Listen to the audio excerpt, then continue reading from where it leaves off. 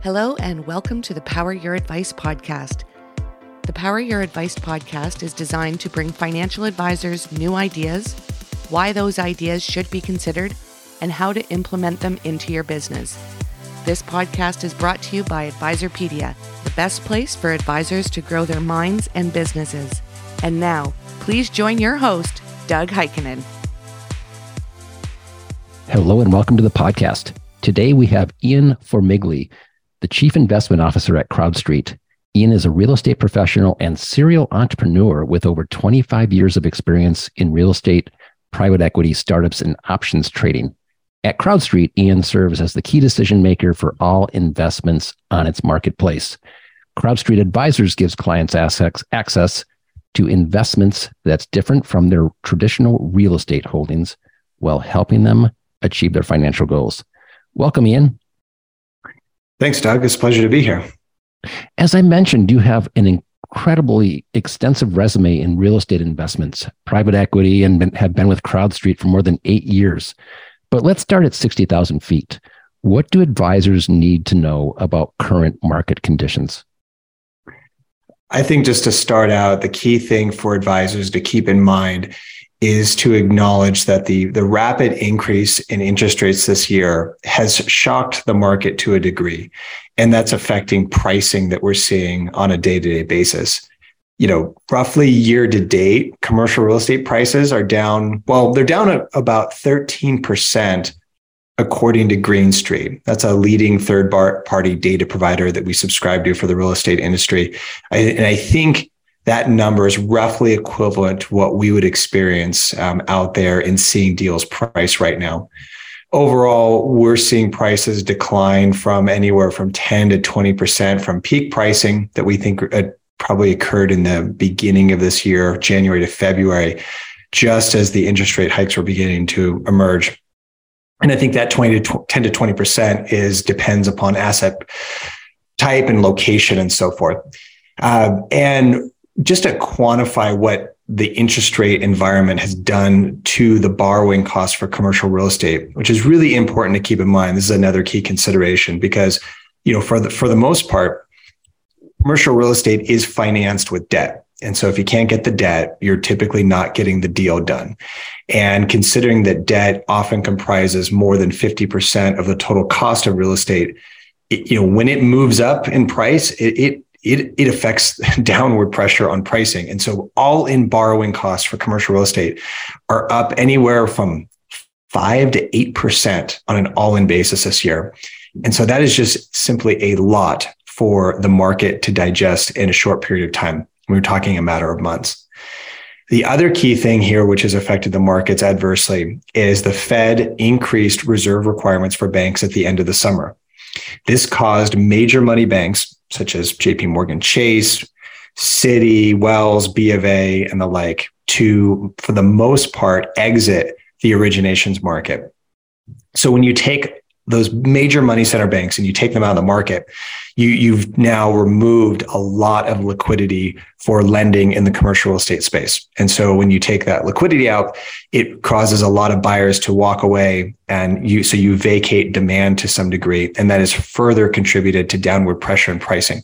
So I think that next, call it the 10 to now going to 20% downward movement in pricing, I think has a lot to do with what is not happening in the lending space, while it is also continuing to see the effects of the interest rate environment.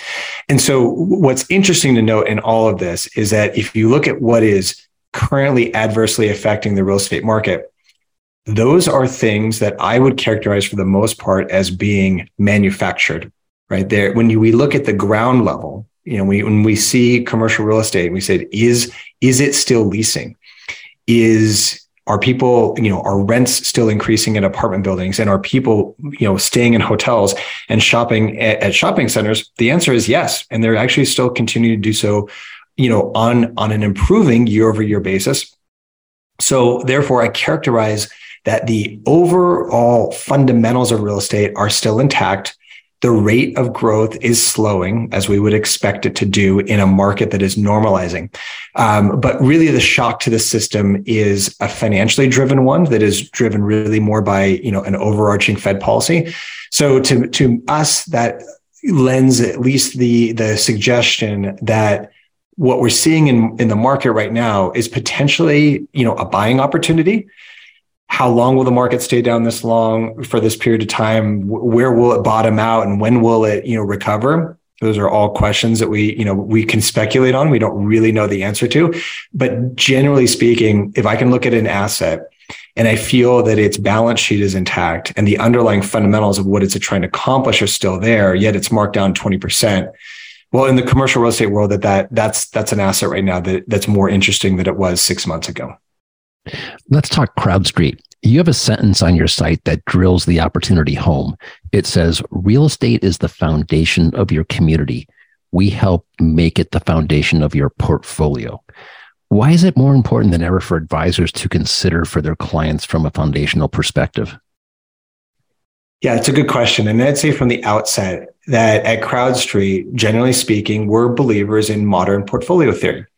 And so when I think about relating that to an individual investor portfolio, I think that the more that portfolio can mimic what would look something like an Ivy League university endowment portfolio, typically speaking, the better.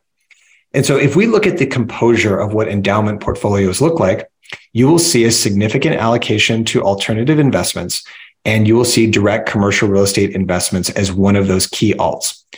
And, also considering that on a total capitalization basis, real estate is the world's third largest asset class after fixed income and cash. I mean, it's actually on a total capitalization basis, larger than all equity markets in the world. It, to me, just fundamentally makes sense to include it as a portion of a diversified portfolio. And how much? Well, then that's up to the individual investor and with the in concert with the advisor. But to me, it's an asset class that deserves a seat at the table. And I think one final component to think about here is that in today's environment is to consider that commercial real estate, it's a hard asset, and it does have a proven history of providing, a reasonable hedge against inflation, mostly from the concept that, as inflation occurs, rents tend to increase and keep pace with inflation over time. It also has a great track record looking back to periods of the 70s and 80s and so forth, that you can see that, indexes such as the NAREIT index and NCREIF index, these are two indexes that track both private and public commercial real estate. They tend to beat the S&P during inflationary periods. And so to the extent that it's great news right now that inflation is coming down, we don't know really where it levels out. And we don't know if it will ultimately hit the Fed's 2% target rate, for the majority of this, decade moving forward. So to the extent that inflation remains a little bit higher than average, then we also know that as a hard asset, commercial real estate is a way to, buffer against that higher inflation market, see assets marked to market through rental increases. Increases in rental income turn into increases in net operating income, and that, all things being equal, increases asset values. So it's just, generally speaking, a good way to diversify in an unknown interest rate environment. One of the funds that CrowdStreet Advisors launched this year is a REIT. What should advisors know about your REIT, the C-REIT? Yeah, I think there's a few things to keep in mind when it comes to CrowdStreet. To begin with, C-REIT is a private real estate fund registered under the Investment Act of 1940 that makes equity investments in multiple private commercial real estate projects, and it is structured as a REIT for tax purposes. Now, on a strategic basis, it's going to target 20 to 25 different investments with some focus, I would say, on the multifamily and industrial asset classes. I lead the investment committee at CrowdStreet that considers, assets for inclusion in the C-REIT. And, on a strategic basis, we're leaning into some of our most, tenured, longstanding relationships for deal flow. And we are targeting on an annualized rate of return basis to investors, what we'd say is a 15% IRR or internal rate of return. And it's going to generally blend across different strategies. ranging from anywhere from what we would consider a core plus strategy, which is a mostly stabilized asset with in-place occupancy, with some ability to improve income over time. But for the most part, it's mostly stabilized, leading to value add, which are going to be assets that have a targeted strategy for increasing the income at the asset. That might turn into, renovating units at a multifamily property to release at higher rates. And it could even include development projects. We've done a number of ground up multifamily development projects around the country, and we'll still consider things along the lines of industrial development and multifamily development for the fund. Now, from a tax reporting perspective, I think there's some pros and cons to what the C-REIT is. I'd say the upside in it is that it is a more simplistic tax reporting structure. Investors in the C-REIT, they receive a 1099 each January or so, at the end of January, I believe. And it's a straightforward tax document to include into your annual reporting. And that has some benefits in terms of simplicity, instead of waiting months into the year for a K1, which would be more indicative of our thematic funds. Now, so when we think about our thematic funds, I'd say the downside for the C-REIT is that, those thematic funds, they get the benefit of the pass-through depreciation. So essentially, they have the ability to receive a tax reportable loss at the end of the year, while potentially receiving distributions. The difference really for the C-REIT is the 1099 aspect of it. And also for investors, it is the lowest initial entry point at $25,000. It's a lower initial investment commitment relative to some of our thematic funds, which are 100 or 150,000. There have been a lot of recent news about some of the larger REITs gating redemptions. Can you talk more about that? Yeah, it's been an interesting news cycle in regards of, to the redemptions of what we're seeing out there in the likes of B-REIT and S-REIT. In my personal opinion, I think a lot of what's going on right now boils down to what looks like a possible window of opportunity to take off some risk exposure in those assets before net asset values are potentially adjusted downwards. So to me, it's a little bit of a potential risk arbitrage. So I'll explain my thinking. According to Green Street, again, that's that data third-party provider that we look at. If you look at the broader public REIT space, you're going to see that public REITs are down on average about 22% year to date. And it can range anywhere from down single-digit percentages if it's maybe a data center REIT, or it can be 40 or 50% if it's something along the lines of office or industrial. Now, when we compare that performance to, say, if we want to take B-REIT and S-REIT, for example, those are now have total returns that are 9 to 10% year to date positive.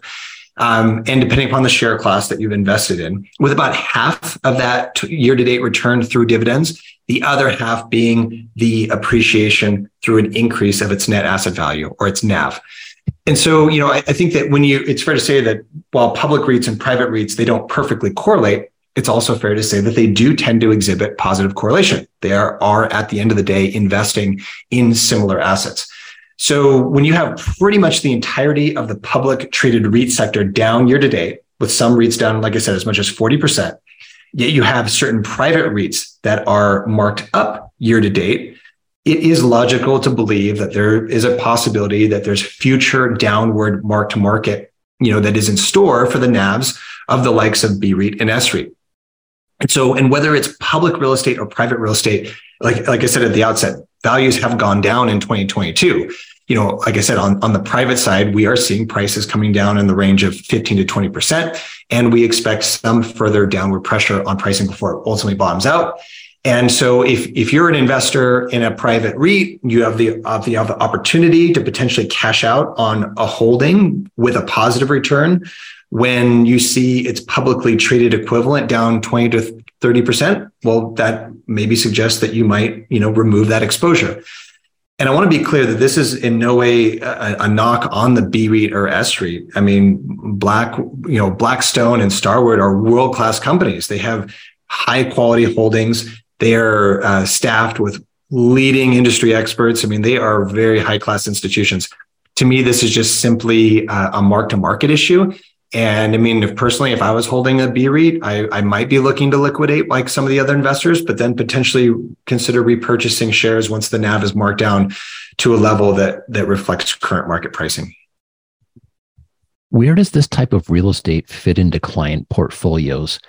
And how can advisors position their clients to take advantage of opportunities like this next year? Yeah, I think that this type of investment fits into a client's portfolio from a perspective of, first, it's an allocation. It's a percentage of a portfolio. And when you think about, is that percentage smaller or larger?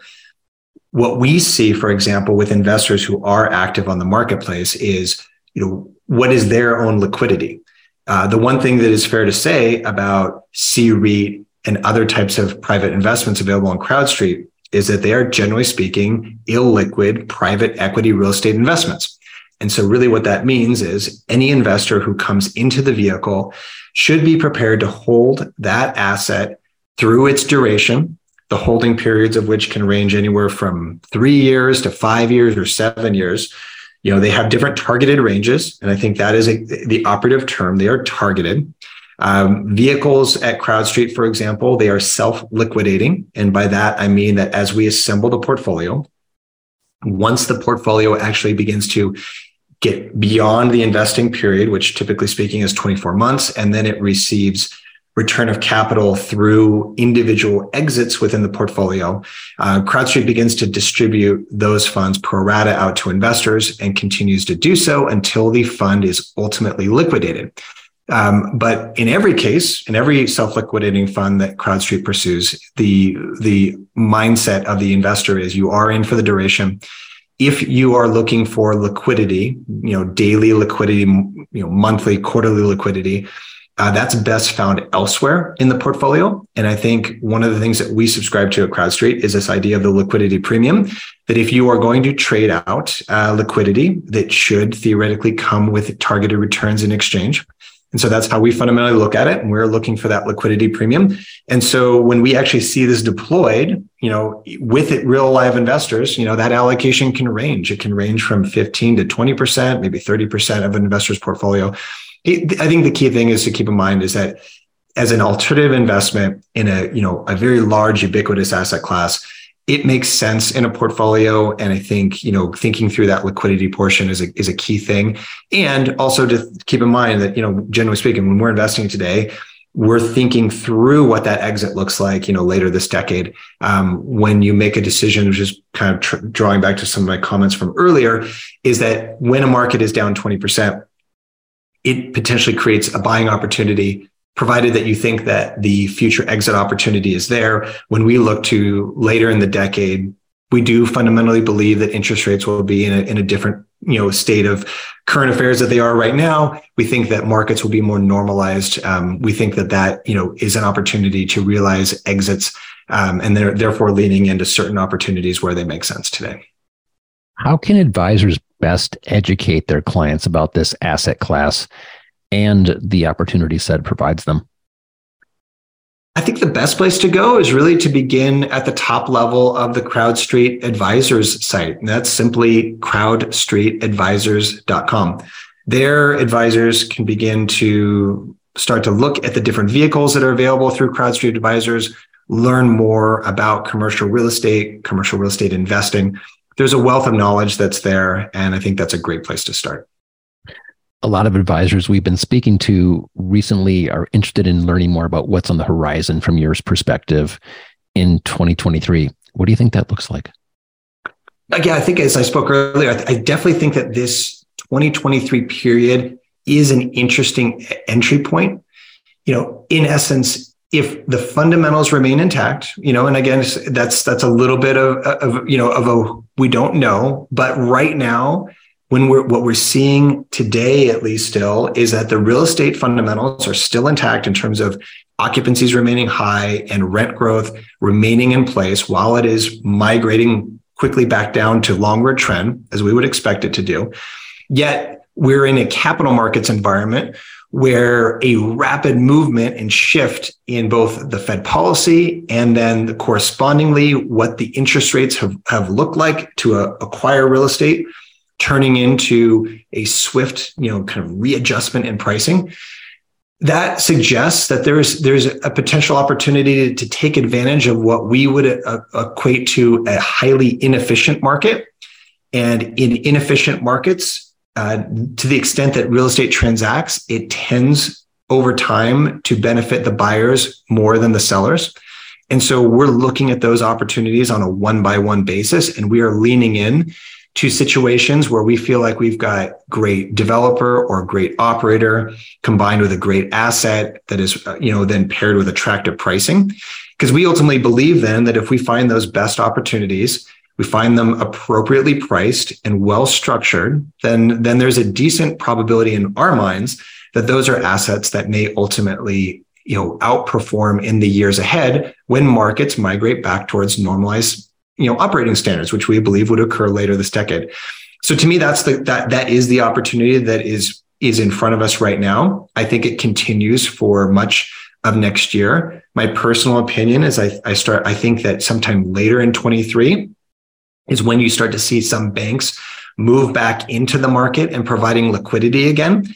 And to the extent that banks do, that would be, to me, where you would see some demand return to the marketplace. That would start to equate into upward pressure in pricing and potentially then the beginning of the next upward cycle in the markets. So I think between now and when that occurs, if that's middle of next year, end of next year, the timing of which we really don't know, we're going to continue to lean into those situations on a one-by-one basis and then assemble those into, CrowdStreet thematic funds and also the C-REIT in particular as we build our portfolio. Ian, this has been incredibly fascinating. Thanks so much for being with us today. Great stuff. Thanks. It was my pleasure to come on today. To learn more about CrowdStreet, please visit crowdstreetadvisors.com. Please follow us for timely updates on Twitter, LinkedIn, and Facebook, all at Advisorpedia.